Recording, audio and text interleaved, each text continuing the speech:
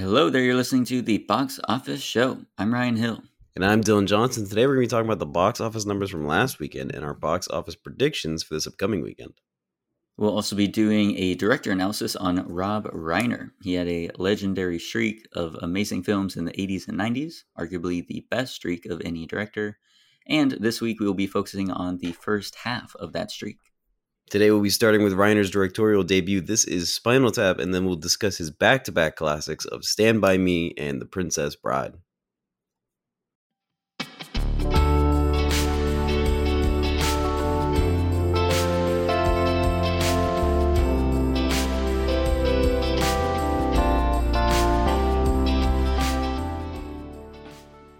Right, to talk about some news, although there's not much going on in the industry outside of the strikes, but there are a lot of new releases that have come out in the past month.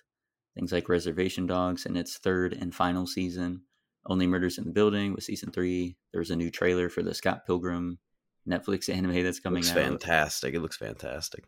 Witcher season 3 just concluded, and that obviously is the send-off for Henry Cavill as the main character there. Special Ops Lioness on Paramount Plus, a new Taylor Sheridan show starring Zoe Saldana and Nicole Kidman and Morgan Freeman, all those folks. There's Hijack over on Apple TV with Idris Elba, and then Foundation season 2 also on Apple TV. So of all those things, you mentioned Scott Pilgrim you're excited for. Anything else that piques your interest or you want to watch or are watching? Not even close. Nope, not really. I saw the first season of Only Murders in the Building, and I liked it, and then I didn't really keep up with it, so I haven't seen season 2, and I probably won't see season 3 until I see season 2, of course. So maybe I'll watch it, maybe I won't, who knows. The rest of them, not really. I didn't keep up with The Witcher. My dad's watching The Witcher right now, so he's probably excited for season 3. And everything else is just sort of meh. I'm going to look into Special Ops, though, because I do like Taylor Sheridan, so perhaps. Interesting. Have you seen any of his shows, though? I have not. When his shift into doing Yellowstone and then all the spin-offs for that. I kind of want to. I kind of want to because they sound really good. I've been told they're very, very, very, very, very good, especially the spin-offs, which is odd. It's odd for the spin-offs to be good.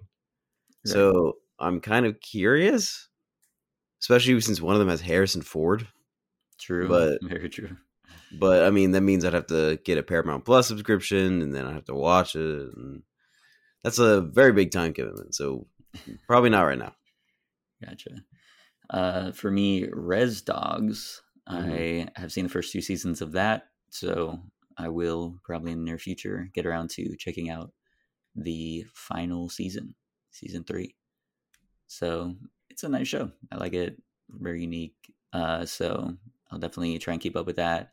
Only Murders in the Building, I still haven't gotten around to that yet, although right. I'll try and do it soon. Season 3, it's got Meryl Streep. Craziness.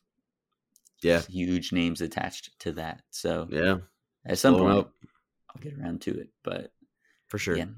All right, let's move on to the box office breakdown for August 11th to the 13th. Still in first place, Barbie, 33.8 million. So again, holding on to the crown. Following close behind, not really, was Oppenheimer with 18.8 million. Teenage Mutant Ninja Turtles Mutant Mayhem with 15 million. Meg 2 The Trench takes a bite out of the box office with 12.8 million. Last Voyage of the Demeter with 6.5 million. Haunted Mansion with 5.8 million. Talk to Me, 5.1. Sound of Freedom with 4.8 million, which brings its domestic total to 172 million. Mission Impossible Dead Reckoning, biting at its heels with 4.6 million. So close. I know. Indiana Jones and the Dial of Destiny with 921,000, also bringing its domestic total to 172 million, like Sound of Freedom. There you go. So crazy that Sound of Freedom will have a higher domestic gross than an Indiana Jones film. Who would have guessed? Not me. And that runs out the top 10, but no longer in the top 10, just exiting this week. Elemental, getting 745,000, bringing its domestic total to 150 million, and its worldwide total to 440 million. That's pretty good, actually. Yeah, a really solid performance when in the very beginning it seemed like it was going to be an abysmal flop, but its legs were incredible and it brought it to, I mean, it'll Yeah. probably end up right near 500 million worldwide. So that's very impressive. Yeah, go job, Pixar. I mean, it was the only animated movie out for quite a while. So, if you wanted to take your kids to the movies, that's what you were seeing. Hmm. So they picked the right time to release it, and it just happened to work out. Absolutely. All right. Now for the predictions for August 18th to the 20th. Two new films coming out. Yet another entry in the DCEU/DCU. We don't know. It's up in the air. Blue Beetle coming out. And then Strays, a comedy about talking dogs, a raunchy comedy with the talking dogs. So, Blue Beetle, what do you think that'll get? Like 20 something million, 23, 24. Very good prediction there. Incredible. I would hope that it would get to 30 million. You'd So hope. we'll try and be optimistic and say that it can get there, even though I have a bit of a feeling that it won't. But we'll see. Strays, what do you think that'll get? Probably less than 10 million. I would If I agree with had to that guess. assessment. I also, I mean, I just don't know. I don't know why, who asked for this movie. I mean, it's got Will Ferrell, Jamie Foxx, Yeah. but this seems like a decade and a few years too late. Right? But It's who are they marketing this to? Like, nobody watches these kinds of movies anymore. Even the kids versions, like Beverly yeah, Hills. If they made a Beverly Hills Chihuahua movie today, it would not make any money. right. So That who are they? Marmaduke, the Beethoven dog Yeah, films. Yeah. this movie should have come out 10 years. It probably would have made 3 times as much as the box office as it came out on the heels of those movies. Hmm. Absolutely. Way too late. It should have just been a cartoon movie. Like, it should have been animated. Agreed. Yeah. All right. Now let's begin our director analysis on Rob Reiner. So he, of course, before becoming a director, was a part of the sitcom All in the Family that was throughout the 70s. He was Meathead / Mike on there. Hmm. Um, so, I mean, that was, I don't know the exact numbers, but I'm pretty sure that was like the biggest sitcom It was the number when that one was going watched on. sitcom for 5 years. There you go. From 71 to 76, the number one watch sitcom. So he was Meathead for a long, long time. Still is to many, many people. Is very much Meathead. Before he did All in the Family, though, he studied film at UCLA, so he had a leg up when he left All in the Family. Was able to start making movies in the early 80s, starting with This Is Spinal Tap, which is, of course, such a rocket into the industry. What a fantastic, fantastic film. And he followed that up with several classic hits, and then in 87 was lucky enough to found Castle Rock Entertainment, which would go on to produce many movies, including Shawshank Redemption. Of course, it was named after the fictional Maine town in the Stephen King novels, which of course was named after the big mountain in Lord of the Flies. And now, fortunately, many years after Castle Rock Entertainment has been founded, he has retained position as CEO of Castle Rock and has been given hundreds and hundreds of millions of funding from multiple different partners and different acquisitions. It is now producing more and more films now that he has more money, including a This Is Spinal Tap 2, a documentary by Albert Brooks, and a sequel to Wind River. Interesting. Yeah, right? It's called Wind River, The Next Chapter. Huh. Currently in production. Isn't that Fascinating odd? stuff. It is, yeah, a little bit odd. I've never seen that yet, although it's definitely been on the list because I know it's very highly acclaimed. Mm-hmm. But didn't strike me as a film that would get a sequel. So Me neither. I didn't think it would, but I guess people really liked it and they thought it would make a really good sequel. It's being directed by Carrie Skoglund, who did many episodes of Falcon and the Winter Soldier.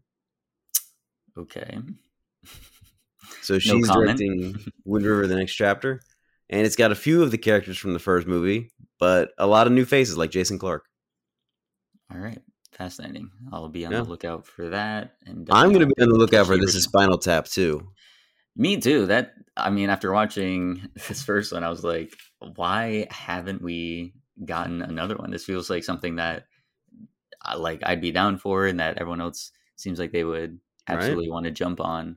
So the fact that it's taken this long for them to go for the sequel It's kind of crazy, but I'm glad that we seem like we're finally going to get it. Thank God, finally. I mean, I Mhm. am beyond excited. Beyond. Yeah. Now, of course, the reason we're talking about Rob Reiner is because he had one of the most legendary streaks of any director of all time in the late 80s and the first few years of the 90s. And I mean, year after year, talk about absolute hits. He starts with Spinal Tap, then he makes a movie called The Sure Thing, which we're not going to talk about because I couldn't find it anywhere. I couldn't either. So that's the fascinating thing about this is like there's definitely a streak there, but whether or not Spinal Tap gets included with it is, up to Whether or not The Sure Thing is good. arguing about it because we don't know if the Sure Thing. That's not one that's usually in the conversation when they talk about the streak.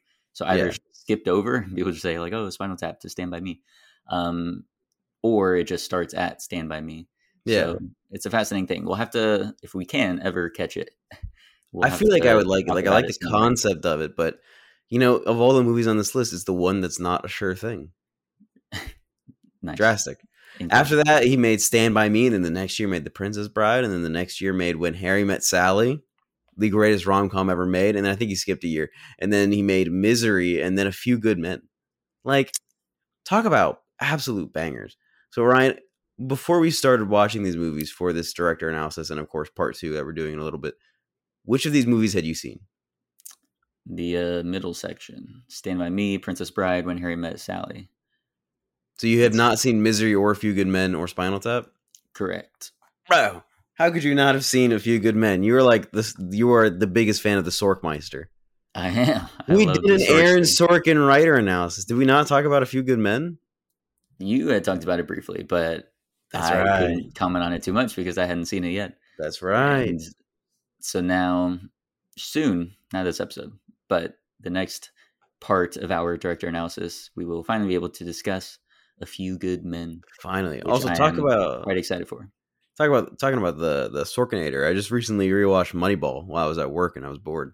And my God, what a phenomenal movie. I mean, just one of the best. I love Moneyball.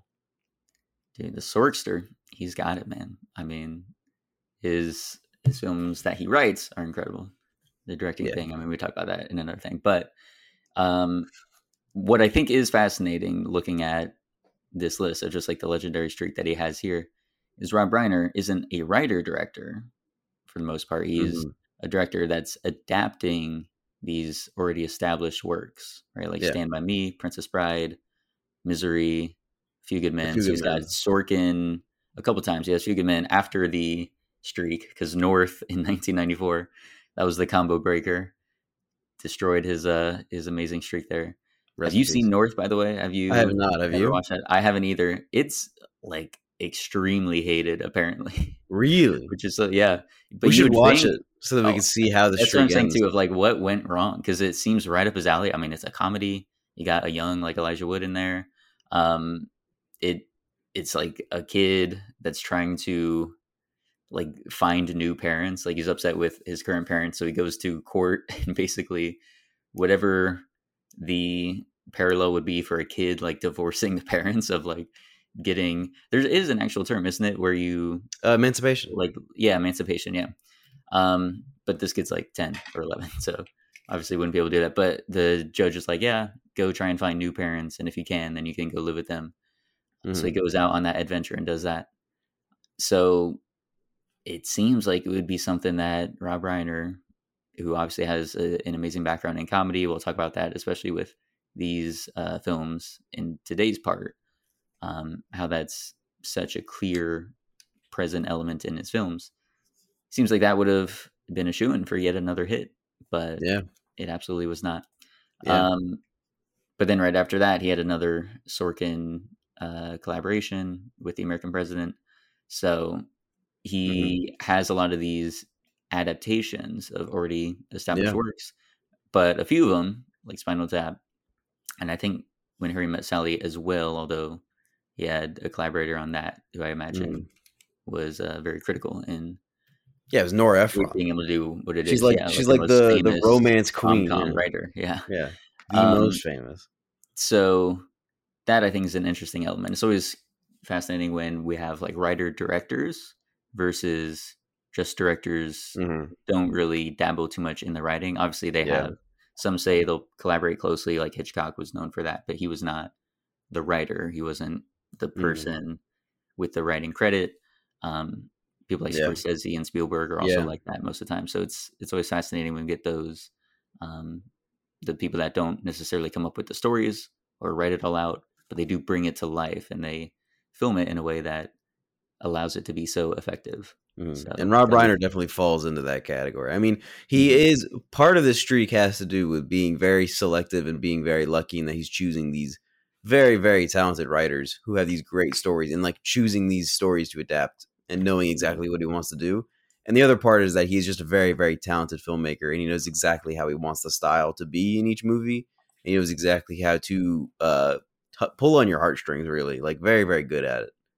And so, I mean, we get this incredible streak of movies. I mean, it's just so bizarre. You think of all these great filmmakers, Spielberg and Scorsese and Tarantino and all these people, and you think like, one of these people, especially Scorsese, who for a while was making a movie a year, similar to Rob Reiner, you would think that they would have more of a streak. But every like 3 or 4 movies, there's like a dinghy or like a hole in the boat or whatever. And Rob Reiner here is just killing it year after year for like 6 years. right. It's crazy. Making a movie a year alone is very, very daunting, let alone making 6 literal classics. Bro, that's crazy. That's Absolutely. insane. Absolutely.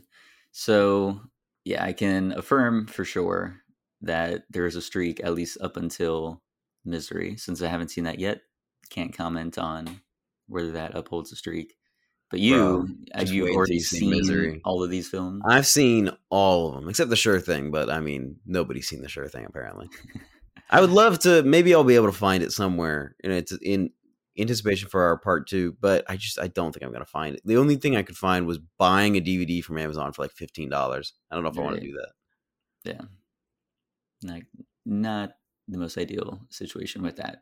But hopefully at some point it will show up somewhere on a streamer, or I mean, we have to do the old fashioned way, go to some video stores and hope we can find it somewhere at a Bro, discount. this days like these are the times I wish I had a Blockbuster still. You walk in, you look for the comedy section, you look for S for The Sure Thing, try and find it. God, if only. So, another thing to bring up with Rob Reiner, his style, I think, is an interesting thing to talk about Hmm. because with some of those filmmakers we mentioned before, like Spielberg, like Scorsese, they do have very definite styles or like thematic elements that are always present in their works. With Reiner, I don't know if that is as prominent, which is also why it is interesting that this streak of films was so successful. I think there's a clear unifying force for all those films, which is the humor and the heart. Him obviously having that comedy background, he's able to inject that in in ways that are very effective, but also don't detract from, at least in Princess Bride and Stand by Me, don't detract from the actual sentiment that he's trying to go for. Like when he's trying to shift into creating genuine emotions, that stuff all lands, which is amazing. Because I mean, Hmm. nowadays with like the MCUification of all these big films, Yeah. there's a real issue with like genuine heart and genuine emotion coming through because it always I'm gets surprised they intercut never tried to by a tap in laugh. Rob Reiner for one of those movies. I know, yeah. You think they would? um, but yeah, good on him though for not succumbing to Feige's little luring him in with the paycheck. Hmm. But yeah, so that I think is a striking element of these films is it has that humor. It is very funny, hilarious, ridiculous in many of these Hmm. parts, but then it is able to shift into being slightly more serious or having genuine pathos to go along with the wackiness. Yeah. So that I think is very much present. Um, there's one other thing dealing with which just for these 3 films that we are talking about in this episode. I don't know if it continues for all the ones for the next episode that we'll do on him, but he always starts out these films with a framing device where there's a narrator or a Hmm. storyteller that's speaking directly to the audience or just cluing us into the fact that like we are about to see a fictional story, and it's contextualizing what's going on with it. And I think that is just a fascinating element that is present in each of these three Yeah. films. I think it's interesting because not only is there like that element to it, but also most of these stories are adaptations of things that he's read. So I think he's very interested not just in the story itself, but the nature of storytelling, like Mm-hmm. how you're going about telling the story to the audience, which is something that not a lot of directors want to do. A lot of directors want to stay hidden. They want to make it feel like you're watching real life. They don't want to call attention to the storytelling. And I think the Exactly. thing that I like about Rob Reiner so much is that he is very defiant of that and like demands that the storytelling be a part of the story itself and that you are aware of how the story is being told and why it's being told. And I like that a lot because I've always had an affinity for filmmakers who care a lot about, you know, making the storytelling be a part of the story itself. Like Wes Anderson does this a lot with including a little imperfection in his films or including that narrative device in his films. Or like even Scorsese will have narration a lot of the times in order to make it feel like a story that's being told. I think that just I think it's just a style that I like. It's a style that I think works on a lot of levels. And I feel like Rob Reiner was definitely like hitting a stride with it here. That and then Mm-hmm. I think the stylism of his films being very dedicated to a lot of old Hollywood things, him being a person who spent so long working on a sitcom in the 60s or 70s. I mean, having that experience of working on real sets instead of working like on location, a lot of these movies have big dramatic sets that also like separate from being sets themselves, but they are cartoonish in a way that is like a 50s movie or like a 40s movie that you would see that calls attention to the storytelling once again in a similar fashion to like how he's having a narrator take over. And I think Mm-hmm. that's interesting too, like especially The Princess Bride with the extravagant sets that they have that are designed to work with the film and to work with the choreography of the film. I just think it works really, really well. Right. Awesome. Let us now jump in to his directorial debut. This is Spinal Tap. So, what is very fascinating about this one is the whole mockumentary style that is so I'm dominant sorry, you said what? nowadays. You The said what? mockumentary, You said what? the rockumentary. Thank you. My apologies. The rockumentary. Mhm, Um, so this, which of course, I mean, very dominant now. I mean, The Office, I guess, can be credited as repopularizing it, mhm, along with Parks and Recs, and not like everything did it, and everything still does it. But back in '84, I mean, it had existed, but this, I guess, is the thing that absolutely launched it into the mainstream as something that can be done to tell a story, tell a comedy, and make it incredibly funny. So just amazing that on his first go into directing films, he is able to essentially create a subgenre that has mhm. now become such a dominant force in TV and in film. So that's amazing. And then let's talk about the cast. Rob Reiner, of course, is in it as the documentary filmmaker. I wish he Uh, did more acting, honestly. Even nowadays, he's still good. Like, he was in Wolf of Wall Street, and he's great. mhm. Yeah, I wish he would have done that too, especially because I mean he had the streak, and then he kept directing fairly consistently up through the 2000s, and then I think after that he sort of had stopped. But yeah, it would have been nice for him to shift back into doing his acting, doing performances. But yeah, we have Rob Reiner, Michael McKean, our boy Chuck from Better Call Saul, uh, Fantastic. Christopher Guest, Harry Shearer, June Chadwick, Fred Willard, Fran Dresser, the SAG after president herself. Um, so yeah, what are What's your funny is that you're quoting Michael McKean as being our Chuck, but when I watched Better Call Saul, to me, he was the guy from This Is Spinal Tap and That's from funny. Best in Show. And so that was me watching that show being like, I didn't know this guy could like act dramatically, and he's Truly act, incredible. yeah. Yeah, like doing like I knew he was really really funny and was really really talented in comedy movies, but oh my god, can this guy like put on a dramatic performance as well? hmm So now you're having the opposite experience of watching him in comedy movies, and you're like, wow, he's really really funny. Exactly. Yeah, I was amazed at it. You should watch Best in Show next. It's incredible. Okay. I'll put that on the list.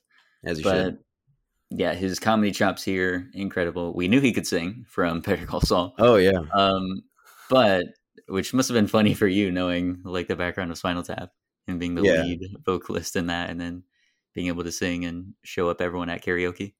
But yeah, I was amazed at the comedy chops here, especially because so much of the film, almost all of it, was improv. Like that yeah. to me is what's insane. Because like Mhm. I mean, you can tell as you're watching through it, you're like, some of these things, it's just that has to be improv. Like the way they're interacting with each other, the way they're sort of like cutting into each other's lines, the pauses there as they're like thinking of where to take it next. I'm like, that has to be improv.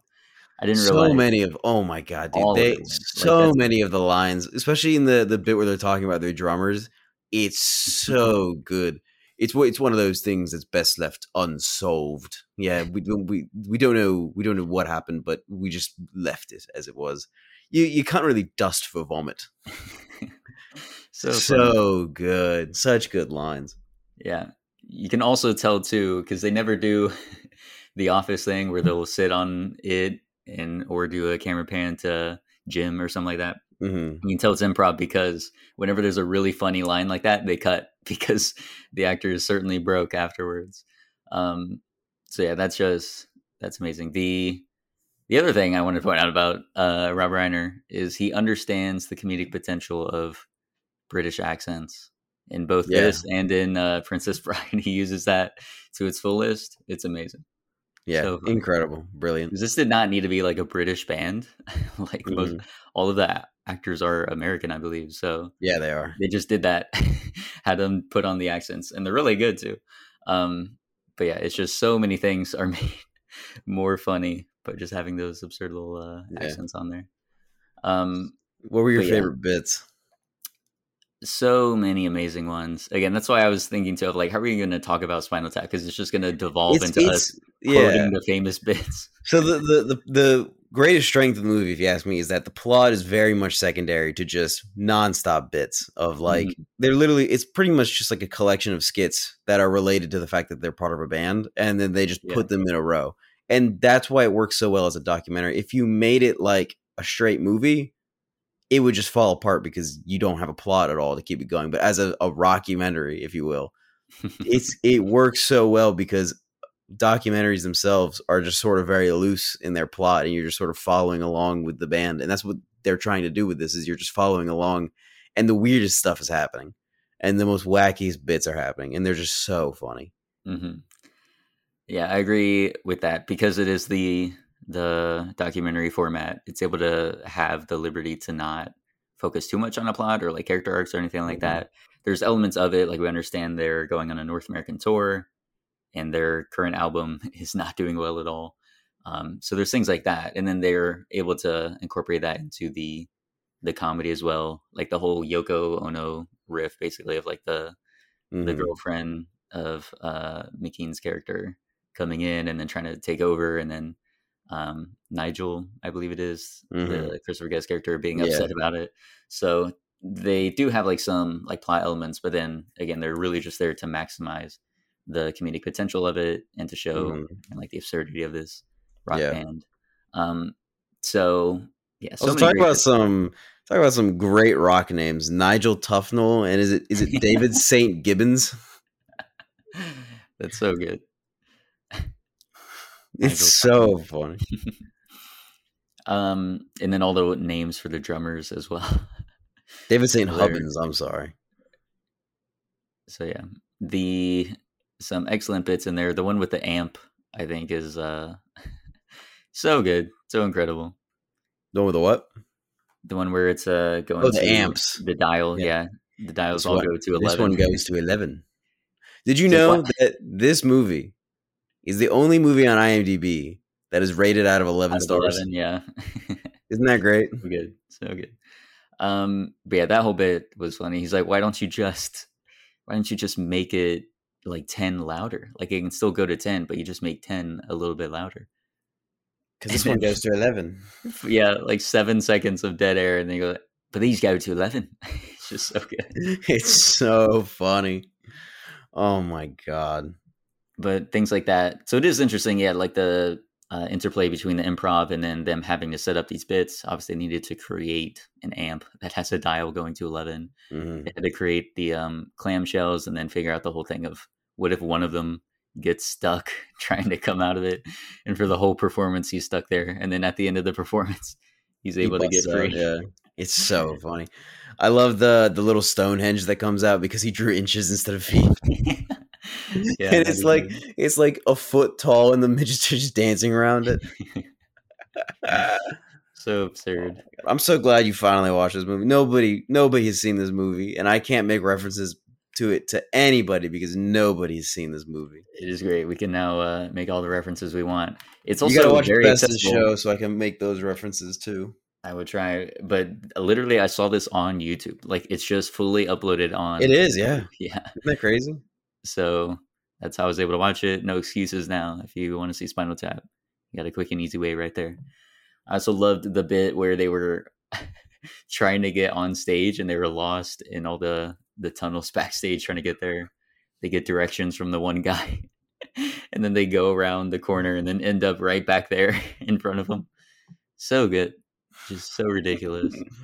That one was great. I also love where they're at the military camp and they're talking to the Fred Willard, and he's like, so how about you guys going at 1900 hours? Right now it's 1830 hours. So then they go, oh, so we go about 50 hours, well, 120 hours.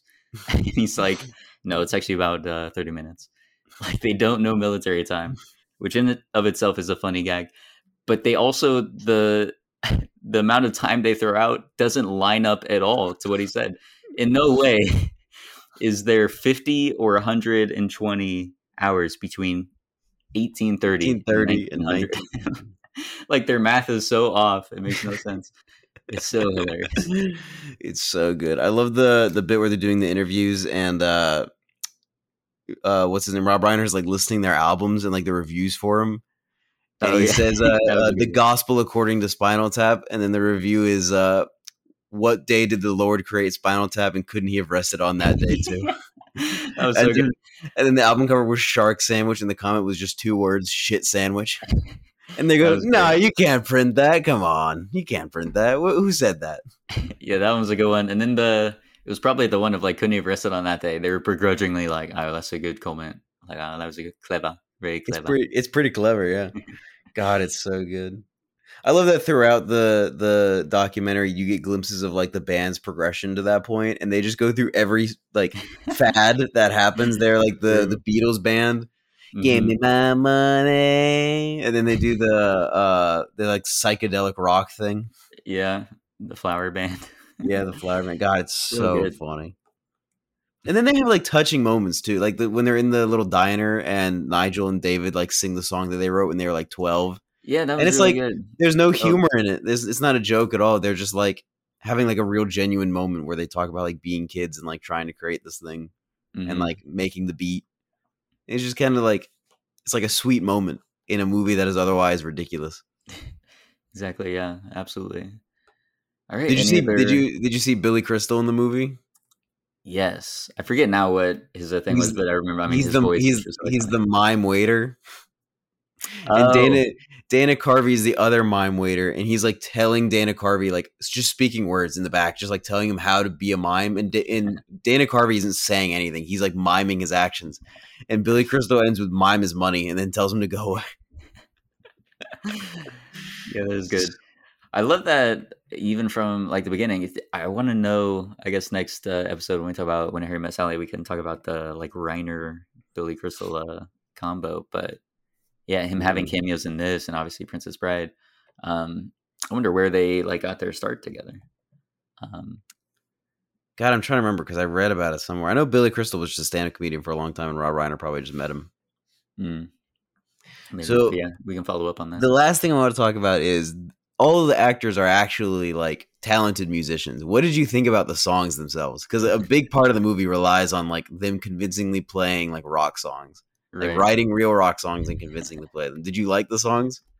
I did. I thought, yeah, going all out with these absurd, ridiculous lyrics, but then like they're kind of catchy. Obviously, like Michael McKean's voice is just amazing. So like you could see how these could be legitimate bangers, if not for just how absurd and ridiculous they are. But some of them also legitimately could have been like true rock anthems, I think Big specifically Bottom. Big Bottoms. Yeah, Yeah. Big Bottom. Big Big Bottom. Bottom. Talk about bun cakes. My Ah, girl's girls got got 'em. them. It's Yeah, just, it's actually like I listen to that song unironically because I think it's actually it good. is. Yeah, but literally, I mean, Queen's Fat Bottom Girls. I mean, it's not like that far off. Yeah. So having big bottoms, it has like clever wordplay too of the how Hmm. can I leave this behind? I mean, that's just good. I mean, come I love the intro that Nigel does to Stonehenge, though, and the way he says, Stonehenge. on. Who Nothing. were they? Created such a thing? And then they play they play the pan flute. It is It's so hilarious. good. Very hilarious. All right. How many deceased drummers out of 5? I'm How many giving it spontaneously combusted drummers? a full 5, man. I think it's just so well made. I think the determination to just stick to a loosely connected like series of bits and then tying it together by being a documentary, it was so genius, and at the time I think was very revolutionary because nobody was doing it then. So Right. Christopher Guest and Michael McKean were genius for coming up with these bits, and Rob Reiner tied it all together with this perfect little bow. I think it's one of the most influential pieces of comedy that has ever been created. So 5 out of 5. Yeah, absolutely. I'll give it a 4.5 out of 5. How But could it you? is simply sensational. I mean, Where'd it's that half just star go, bro? it's incredible. Where'd that half dead drummer go? He blew up. We couldn't find the other piece. The I would just say, I mean, yeah, the loose plotting of it. If there was just a bit more there, like you can't discredit it too much because I mean that's not the point of it. But if they were able to make that whole element of the band like breaking apart a bit and then coming back together, I felt it just happened too quickly. Um, so had that been fleshed out a little bit more and had a bit more of a punch to it, then it would have been elevated to a 5, I think. But the comedy itself, I mean, that yeah, it's just 5 out of 5 stuff. Like Mhm. every bit is hilarious. Even the like end credits thing that they do, um, with those like I guess what were bloopers or things that they couldn't fit into the main film itself. Mhm. Like even that stuff is just hilarious. Oh my god, dude, the Black Album as opposed to the White Album, Mhm. it's just void. It could be non blacker. It's just they go to do the press conference and it's just a bunch of black albums around them that look like nothing. Hmm. It's so funny. Yeah, many great bits.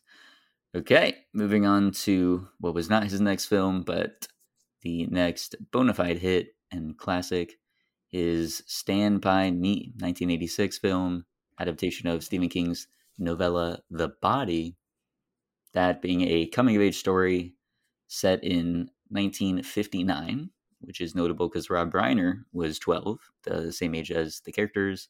So he was able to draw a lot from his own film. He's gone on record to say this is one of the films that means the most to him because it drew so much from his own personal experience in his own childhood.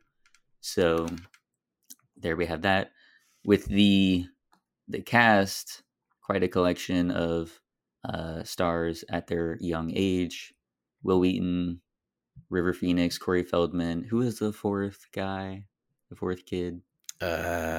Chris O'Connell? Chris O'Donnell? I think that's right. Yeah. No, Chris O'Donnell was Robin. Chris something. Something O'Connell. Let me look it up. It's something O'Connell. Yeah. Because Chris You can. O'Donnell was Robin. Um, so these 4 young actors playing the main parts essentially Jerry go. O'Connell. Good Jerry God. O'Connell. There you go. Yeah, there you go. So they out there searching for a dead body, going on an adventure, as one does with your group of friends right before you hit the teenage years. I forget if they were specifically if they were about to go into junior high or high school or whatever it was. Um, Something like that. but yeah, they're on the precipice of like aging up into a new phase of like childhood, teenagehood. And so we go on this one last adventure together. So I have seen this a couple times before. I didn't Mhm. rewatch it for this Rob Reiner episode because it wasn't as easily accessible as the other things. But It was did on you end up Tubi. rewatching it? Yeah, it was on Tubi. Well, I don't have to be, but that was with ads too, wasn't Yeah. But you just it? kind Okay. of deal with it, I guess. Yeah, the old-fashioned way. But, Yep. so you did rewatch it on Tubi? I did Um, because I had not seen it in a long, long time. It was the one that I was like, I for sure need to watch this one over the other two for this episode because I have not seen Stand By Me in probably like 8 years. oh, wow. That is a long time. I remember a Um, lot of like the big moments, like the train dodge and him going train and things like that. But I don't remember a lot of like Kiefer Sutherland's plot line or like a lot of the dramatic moments, like the conversations they were having. So I definitely like had to rewatch it. Gotcha. But it's great. It starts with Richard Dreyfuss. Richard Dreyfuss, and he's the older version of Will Wheaton's character, and he's reading the newspaper that says Chris Chambers was shot. And so he's like just sitting in his car, and he's like, "Man, back in the summer of 1959," and he just like goes into it. And God, I was iffy on it when it first started because the movie is, first of all, it's shot very much in a little bit of an odd way. It feels very like it's like a little high exposed, so it feels very dreamy. Mhm. So it's kind of like I'm watching a TV movie from the 80s a little bit, if that makes any sense. Sure. But as it went on, I came to like it. Like I kind of like the dreamy aspect of it because it is very much a memory in Will Wheaton's character's mind, and everything is Right. heightened for that purpose. So I ended up liking it as it went on, and then I also felt a little iffy because at first the kids, when they were acting, it wasn't as snappy and like witty as I remember it being. And I was like, Mhm. ooh, I don't know if like their performances or like the dialogue is like working as well. But then as it went along, I was like, okay, this is fantastic. Like the dynamic they have together, the four of them, is incredible. Like the chemistry they all have together, it feels like real Right. friendship. There's only one movie I can say that's like a buddy movie that I think is like the perfect buddy movie, and it's City Slickers. Like I think the three of the guys in that movie, the chemistry they have, it feels like I'm actually watching real friends, which is fantastic. And this is like a close second, is watching these kids act together and like Gotcha. being best friends with each other. And I really like that. The actual plot Yeah. itself of them wanting to go see a dead body, I mean, it's the perfect like, what is it, red herring plot of like they just need to go on an adventure together, and on that adventure they can like learn more about themselves and each other, which is important in itself. And Mhm. that's like why it's so successful as a movie, is that it doesn't really matter if they find the body or not. I mean, they do, but it doesn't fucking matter. What matters is that they are on the road. It's a road trip movie. It's a literal journey that they go on, and Mhm. they like are friends with each other. And I mean, I just thought it was great. I really like the movie.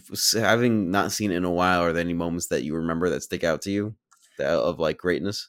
Yeah, I mean, I think overall it's just one of the best coming of age films Oh out yeah, there. for sure. For I mean, that recently you touched on there of like the chemistry between the boys, like the way that their conversations with each other, the way they're constantly like insulting or like ribbing each other, of just always joking. Um, it's very much representative of like the actual friendship that you would have, especially like at that point in time. So I think that part of it was excellent. And then yeah, just going on a journey where finding the body or not, yeah, is secondary to them all wrestling with their own demons and getting better understandings of themselves and of each other, as they're at this like turning point in in their lives. That I think is just impeccably done. So overall, I think it's yeah one of the best coming of age stories out there. As for major scenes that stuck with me, like the train sequence, of course, I mean that is iconic. Um, Train. It's so good. the whole leech sequence that has been burned into my brain, Really, terrifying. I Yes, forgot dude, that that happened until I rewatched the you forgot movie. that man. It freaked me out so much. Like the Yeah, first time I dude, watched it when I was the way leech younger, on I'm his just like the balls. leeches. The leech I on mean, his yeah, balls is very scary. that is And scary. and like he Leeches pulls it in off and it's general, bleeding. Oh, I just hate. But then they did that, and I'm like, we could have avoided that. I would have absolutely fainted too. yeah, um, because yeah, that's just good God. yeah. Leech on the balls is pretty brutal. Yeah. So that's always like with me. But then yeah, like the Gordy and Chris relationship, like their friendship in Mhm. particular, is like the heart of the story. And I think that is done extremely well because you have like Gordy's dealing with his own like family stuff, but then Chris is as well, and he's sort of seen as this like punk around town, and nobody is believing that he can get better, that he can improve in any way.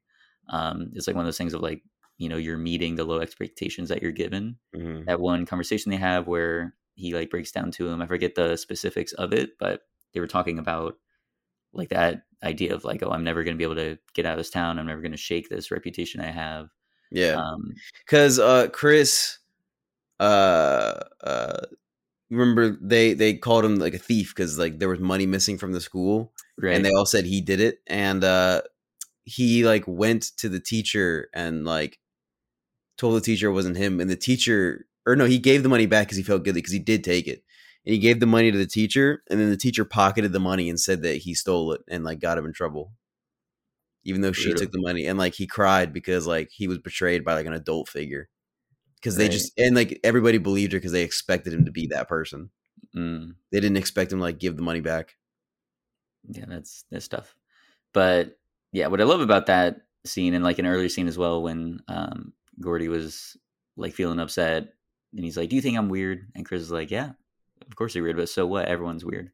Like just Hmm. the way that they're able to support each other, I think is great, especially because like it's a like young male friendship that we're seeing, so we get to see like them insulting each other, saying Hmm. completely out of pocket things, like absolutely ridiculous stuff, which Hmm. like is authentic, right? They're unfiltered, like dynamic with each other. But then we also get to see a flip side where they're genuinely supporting each other and able to confide in each other, and Chris is like breaking down crying and getting support from Gordy. So I love that we get to see that dimension of the friendship as well. I think it's like a well-rounded portrait of that. So that was another thing that had always stuck with me Hmm. as well. So yeah, those are the major moments for me. Anything on rewatch that you absolutely adored? The end. I mean, do you remember crying at all watching this movie? Ever? No. Did you end up crying at the very ending? The end kind of got me because I forgot how it ended, and I remember it was like something to do with it goes back to the present day, and like he finishes like writing the story and like Yeah. goes out with his kids, and I forget what it is he writes, and he writes like the last lines of like the little short story he's writing is stark silence, like he's no longer narrating, it's just a shot on the screen as he types it, and there's complete silence other than the typing, and it's I never had any better friends than the friends I had when I was 12. And then he writes, God, does anybody? And then that's it. And I was like, damn. It hits really hard Yeah. with just the expectation of it being a narration because it's been narration the entire time, and then just the stark silence of it. Like it like feels heavier. And like I teared up a little bit. It was really, really good. Really solid choice to end that, how to end that movie. And Yeah, then just Stand having By them Me like write plays. it out as it Do as do it do should. But yeah, do I do think do that element too, because when I first seen do. it, was obviously much closer to that age. But now that we Mhm. are further away from being Being 12, older and looking back at that time, yeah, it's much more emotionally potent. When you are exactly, 12 and you watch Stand By Me, you're like, yeah, that was fun. That was a cool adventure. It doesn't hit as hard as like the remembrance of that age. exactly, Because that's what the point of the movie is. That's why so many adults like the movie, even though it's a movie about kids going on an adventure. right. Which I think is an interesting point as well. It's not really like a coming of age story for kids necessarily. It's like for adults to go Yeah, back it's and it's remember that it's time. remembering. Yeah, it's remembering when you did come of age, which is like no, not many movies do that. Very true. And it's fully leaned into that perspective because the entire thing is a heightened version of what probably did happen, narrated from Will Wheaton's character's perspective. Hmm. Yeah, very true.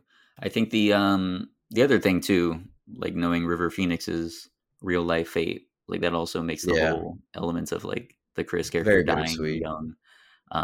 Exactly. So that adds another like unfortunate emotional layer on top of it all. Hmm. Um, but yeah, extremely well done, amazing film. The the one element I remember too of like it is like as we mentioned like for adults to look back on this time, but it does still lean into like the childish elements and showing like the kids' imagination at this time. Like the whole uh, story that Gordy's telling with the pie eating contest that Hmm. ends in a whole vomit extravaganza. What were your thoughts on that? Knowing that you aren't the biggest fan of vomit gags. I forgot that that scene even happened in the movie. Like I forgot he had filmed that. And so Right. when it was going on, I was like, "Oh, I remember this." And I enjoyed it. Like I think the heightened version of it, and like the vomit being blue definitely helps being more stomachable. But like watching it and like the cartoonishness of it, and like the obvious, like it's obvious that the hose is behind their mouth spewing, like because the way they're positioned. I think it was cartoonish enough to where it was very very fun, Gotcha. and it made his storytelling better. Awesome. All right. So, how many blueberry pie barforamas out of 5? I'm gonna give this one a 4.5. All right. I am agreeing with that. I'm giving it a 4.5, which is just based on the rating that I gave it the last time I'd seen it, like a couple years ago. So yeah, 4.5 for Stand By Me. Now, were you able to catch The Princess Bride? I sure did rewatch it. What a fucking movie! Oh my god! Oh my god! It's a lovely It's film. so good. It starts off so silly and cartoonish, and it hits so hard by the end. Oh my god! Every second of this movie is perfection. Every fucking second. My God, you were There is totally. not a moment in this movie that is not good. Not a single moment. Every single shot in this movie is perfect. I don't agree with Every that, beat. but Fuck you. This I'm movie's glad amazing. Fuck you. you're a huge fan. Yeah, Princess Bride, 1987. It's William Goldman adapted his own book, which is hilarious. What a legend. Yeah. And it's very different from the book too, from what I hear. I have not read it, but Hmm. very different take on it. But we get that same sort of framing device approach of young Fred Savage is sick in bed. He just wants to play games. And then the grandpa comes over and wants to read a special story that his father had read to him. So he goes ahead and makes the pitch. The kid is like, all Yeah. right, we'll try and listen to it. And then that's when we get The Princess Bride. Yeah. So You we know what's get, great is this whole movie, the whole bit of like the actual story going on would seem so cartoonish and silly if you didn't have that framing device. Like imagine if they leaned into that fairy tale setting of it being ridiculous and like silly without that device. mhm, It would not be as watchable. So like having that device there gives them the excuse to be so cartoonish with it, and it's great. right. Because it's a fairy tale. Like you're watching a real fairy tale happen. Exactly. And I think it also allows you to have the Fred Savage character be like a little bit cynical about it, and some of the elements he's like Hmm. not entirely fond of. Like The obviously the whole kissing. kissing thing, yeah, the kissing book. There's kissing? But other elements too where he's like, oh, like this part isn't as interesting, or oh, that's ridiculous. You're able to see that idea of like, oh, this fairy tale is absurd. But he, as the audience hopefully should, like what they're wanting us to do is to be able to actually invest in the fairy tale despite its absurdity, and despite knowing like it is just some like story within a story. We're not even meant to be taking these characters as real, just like these fictional characters that is being read about to a kid. But we're supposed to have the same level of connection to them that the kid actually ends up developing. So I think that framing device also helps lend it some charm, but then also allows it to vocalize some of the doubts or some of the like cynicism or hesitance the audience might have for the fairy tale itself. But then you just end up getting swept along with it, and you go for the Mhm. ride, and it's an excellent ride. Yes. Yes, it is. So I don't know. Flawless. Yeah, I would say I'll agree with you. The first 40 minutes, 100% flawless. Like actually flawless. We talk about like the rare films that are just on like the highest possible level, like high and low. The first hour of that, genuinely flawless. The first 40 minutes of this, genuinely flawless. Like it's crazy. So the one thing I want to mention too, like the fairy tale romance, the way that they speed run through that of their like chemistry, them falling in love with each other, that's It's insane. great. I've It's never great. seen it's like in 2 minutes and it's just done, and you believe it, you buy it, and you want them to end up together. Bro, him It's saying crazy. as you wish. Oh, so good. I know. That's amazing. But just, I mean, that's how you do the speed run. You get those incredible glamour shots, right? The lighting looks incredible. You get Mhm. insanely hot actors, just ridiculous. You get them just staring at each other like these piercing gazes that are crazy. And then that shot where the sunset is Oh, the silhouetting sunset them and shot's they're the best kissing. shot. That's Amazing. the money shot right there. Absolutely. Total money shot. Beautiful. Amazing. So that stuff is incredible. And then the whole bit with I forget what they're called, but um, the Vizzini and then Andre the Giant and Inigo, that little group Fezzik, when, yeah, Inigo yeah, Montoya, Fezzik, and Vizzini. there you go. But they had a specific name. They were called something, Did like the they? three of them. I thought they were because someone had mentioned it, like an innkeeper or something like that later on in the film. They were like, "Oh, I'll bring the whoever," and then the guy was like, "I am one of those people in that team." Um, but anyway, them kidnapping Buttercup and then Wesley going after them. All of that's just amazing. Like the having him take on each of them individually, doing a duel with Inigo, doing a test of strength, like hand to hand combat with Fizzini, and then doing the battle of wits or Fezzik with, and then the battle of wits with Vizzini. That is just an amazing approach to it, and each of them were thrilling and funny and Hmm. incredible and entertaining. Yeah, Just amazing. yeah, incredible. I mean, the sword fight alone, it's just so thrilling to watch. The dynamic they have, the dialogue they have, it's so good. There's something that you don't know. I am actually right-handed. There's something you don't know either. I'm right-handed as well. It's Yeah, so great. that Oh stuff my god. was, yeah, very fun. The way they do that, all the little flourishes they do as well as All of they're Wesley's dueling. dialogue is top tier. Mhm. I mean, yeah, He all the has just dialogue the pretty much in this whole thing best is dialogue. incredible. But yeah, they're he always has those like snappy, witty remarks. Um, Mhm. but I also think knowing like them knowing Inigo Montoya is going to become one of the like good characters, right? One of our uh side characters, so the Protagonist heroes. protagonist. He's going to, yeah, that's the word, hero. So he's gonna end up becoming one of our heroes that we're rooting for. But Mhm. he's starting out in opposition to Wesley. But the way that they frame him of he's an honorable man who's going to allow him to get up, Wesley to get up the cliff. He's not going to try and like cut the rope or throw him off or anything. And then he's going to give him a breather. He's going to allow him to like catch his breath so they can be more of a fair fight. But then that also gives us the opportunity to have him open up about himself. And so he mentions, like, he asks him, "Hey, do you have six fingers on your hand?" And then he's able to explain that story of his father being killed and him getting the scar and him being on this revenge quest. So we're able to emotionally invest in his character. And then we want to see him, like, we obviously want Wesley to win the duel, but we don't want Inigo to get killed. So as the duel happens, then he just gets knocked out. When he comes back later on, we're already with him of like liking this character, wanting him to be able to pursue that revenge quest, especially when, later on we see the guy with the six fingers. So then Mhm. we know, okay, that guy's out there. So we got to see Inigo cross paths with him. Mhm. It's just really well done to like Yeah. have him be so charismatic, so entertaining, so likable and honorable Also, Mandy that Patinkin is so cool. he is. I She's the mean, coolest.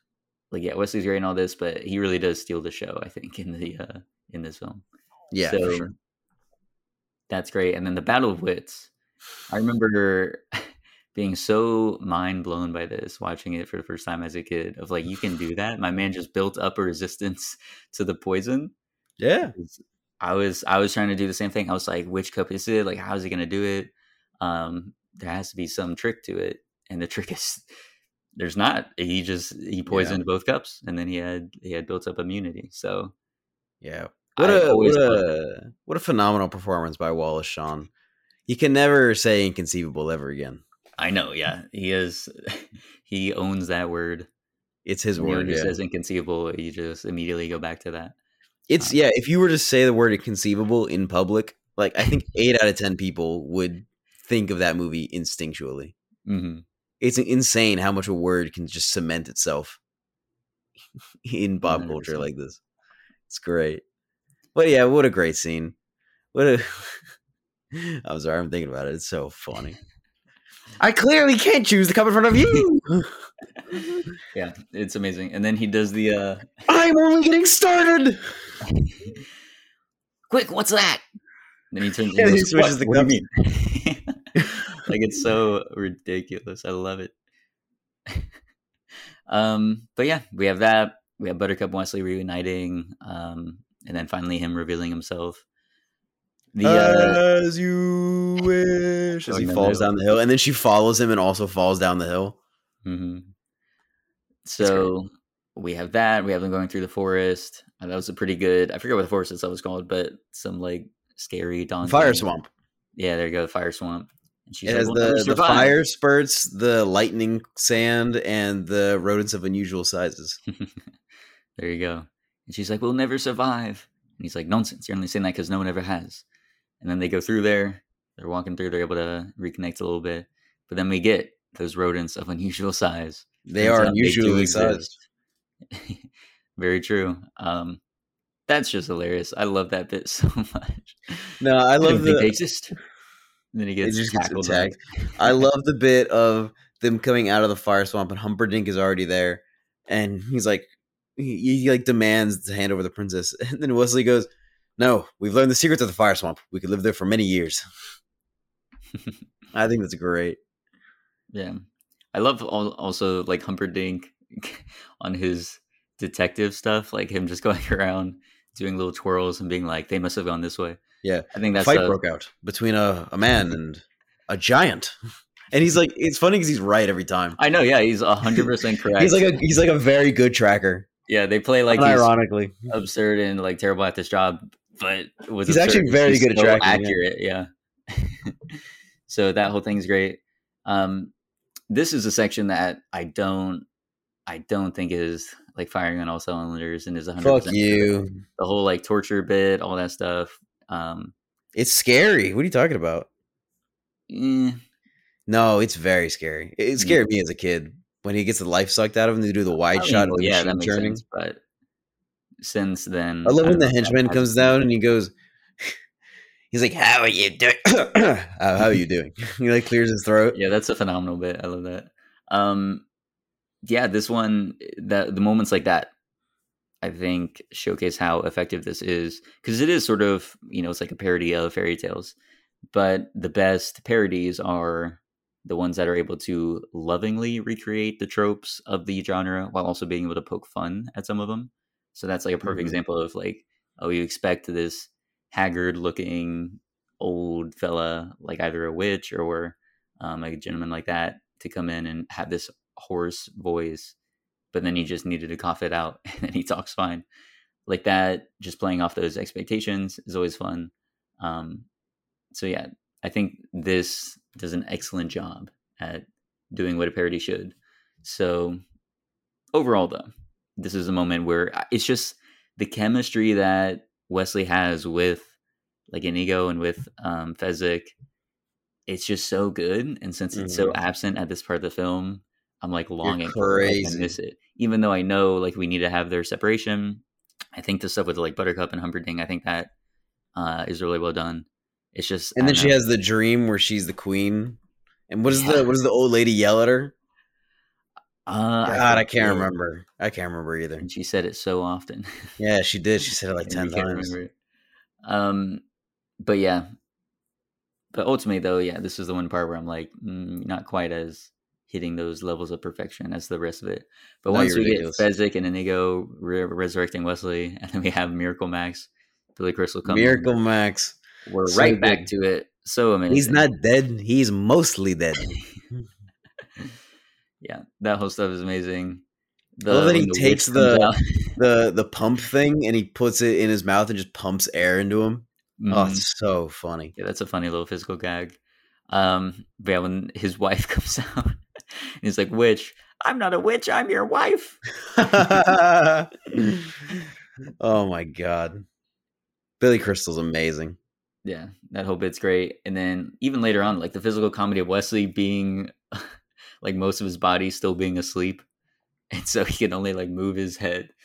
And so they're trying to explain the plan to him, and he has to they have to help him look over the castle wall. And Fezzik is like being very supportive. He's like, "Look, you moved your head. That's fantastic."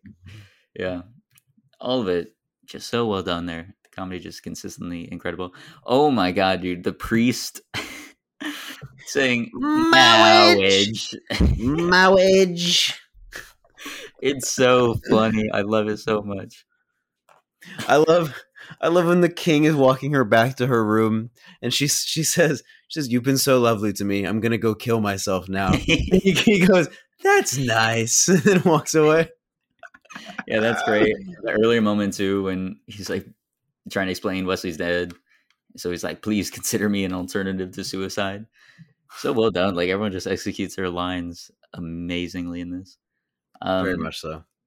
but yeah, and then we shift back into the more serious moments, like Inigo trying to get his revenge, like his screams, like such genuine screams of trying to get Fezzik's help to open the door, like so Mhm. intense. And then when he's chasing him He's down, getting away. He's getting away, Fezzik. when he's chasing him down, and then he gets stabbed, like the throwing knife hits him, and then we're like, oh no, he's not gonna be able to finish his mission. The other guy explaining it too, of like, wow, you went all this way, spent your whole life trying to get to me, and then now you're gonna die before you can even complete it. How sad. But Also, then Christopher Guest is fantastic in this movie. I He's such know a good villain. he really is. Dastardly. So true. I Like do yeah, love that you bit love to where hate him. Inigo Montoya finally gets to say his line to him, and he just stops and turns and runs. Yeah, that was good. Um, but yeah, and then finally, Inigo is able to repeat his call. Yeah, His and then mission he to just says Montoya. says it over and over, and it just gets more and more fantastic. You killed my And then father. the guy says, "I'll give you anything, anything you want." And then Inigo Montoya says, "I want my father back, you son of a bitch," and then stabs him. It's so good. Yeah. Oh my god, one of the best moments in cinema history. The fulfillment of that vengeance is fantastic, and like Hmm. this just feels so satisfying to get revenge with very little consequence. True. Because yeah, I mean, they frame that guy. He's helping the evil king. He's a total schmuck, total Mhm. villain. So no qualms about him coming and taking him down. So Mhm. yeah, he was able to avenge his father. There you go. Yeah, And then we have Wesley's bluff of him still being like his body's mostly asleep. So then he just does the most intense, yeah. hardcore To this, insult pain I've no, ever seen. to the pain. Yeah, and then everything after that, he's gonna leave him his ears so he can hear all Hear the the screams of screams of the children. children. So vicious. Oh my god! Yeah, he's And the then he Dread drops Pirate his Roberts. sword. Drop your sword, and then he does. Great line. So Yeah, yeah, fantastic. I think my one qualm with the movie, if I had any, there was a point brought up by Jason Siegel's character in How I Met Your Mother about the no. movie because they're talking about the Princess Bride in the show, and Hmm. Jason Siegel's character says at the end of the movie, Fezzik comes with the horses, and Inigo says, "Fezzik, you did something right." And my one qualm is the same as him, which is Fezzik has been doing things right the whole movie. How are you just now giving him credit just for finding horses? Right. That's my one qualm. Is I don't like that line where he says, "Fezzik, you did something right." Yeah, I agree too. I thought that was just like mean. Like even if he was failing throughout the whole thing, it's like, come on, you don't have to say that. It could be Well, one of those it things would have too of made more like, sense if he was failing, but he wasn't. Fezzik was killing it the whole time. right? Yeah, I don't know. That did seem odd, but who knows? Maybe that's their Do you want to go dynamic back where I friendship. found you in Greenland? Shout out to Greenland. Shout Dare out to they Greenland. insult the Fezzik's homeland? Yeah. Um, but yeah, and then we get that fairy tale ending. You know, they ride off on horses into the sunset, and then you get the true love's kiss, and the boy does want to hear it this time. So beautiful stuff. And then he wants the grandpa to come and read it back to him the next day, and the grandpa turns and goes, "As you wish." So good. Dude, I teared up at Just that. amazing. So It's the like, what best a ending to that movie. brilliant choice. So lovely, Yeah. so sweet. I mean, how I can you teared not up. feel amazing after that? Incredible. All right. The How perfect many movie. Dread Pirate Roberts out of 5 are you giving Full this? 5, man. Full 5. He's giving it a full bloody 5. What I'm are you giving giving it? it a 4.5. You son of a bitch! Just give in. I gotta go with how I feel. Again, like I said, that middle section, it went down a little bit. But again, the first 40 minutes, so amazing. If And you the don't give When ending Harry Met Sally a is 5 when we amazing. talk about it next time, I'm gonna kill you. Oh my God. I'm gonna put a gun to your head The and blow your greatest brains rom-com out. ever. He says, I mean, I'll rewatch it. I remember really liking it. I went back through. I never gave it a rating whenever I Good. had seen it. Rate So I it. don't know Rate it what now. Ashley said You will rate it a 5 when I out of watched 5, it or this you will be time. dead. We'll see. So it'll be dependent on how I feel about it now. I will kill But you. there we go. I gave 3 4.5s, and you gave 2 5s, and then a 4.5. So we can solidly say that the streak, This is a strong streak. the first 3, yep, absolutely living up to the Absolutely. legendary status. So we will Yep. see in our next part on Rob Reiner when we talk about When Harry Met Sally. I And I can't wait try for and you to. five. I can't wait for you to watch A Few Good Men. I'm so excited. Yeah, we're watching Misery and then A Few Good Men, which I'm very excited for. I'm so excited for you to watch A Few Good Men. We should do a movie night or something. I think you're gonna love it. The I'm sure I dialogue's will. so good. I mean, yeah, it's Anyway, Sorster, it's Jack Nicholson, it's Tom Cruise, yeah, and the Rob Reiner touch as well. All those and it's a factors, I'm lawyer sure. movie. I'm gonna love it. Yeah, courtroom drama. It's gonna be great. I'm gonna be very happy with it. It is. Anyway, that's all the time we have. If you'd like to give your thoughts on the show, you can email us at theboxofficeshowpod@gmail.com. Our main title theme for the show is Sundown by Joseph McDade. If you like the show, please give us 5 stars whenever podcast app you're listening to, and be sure to tune in next week. Have a great rest of your day.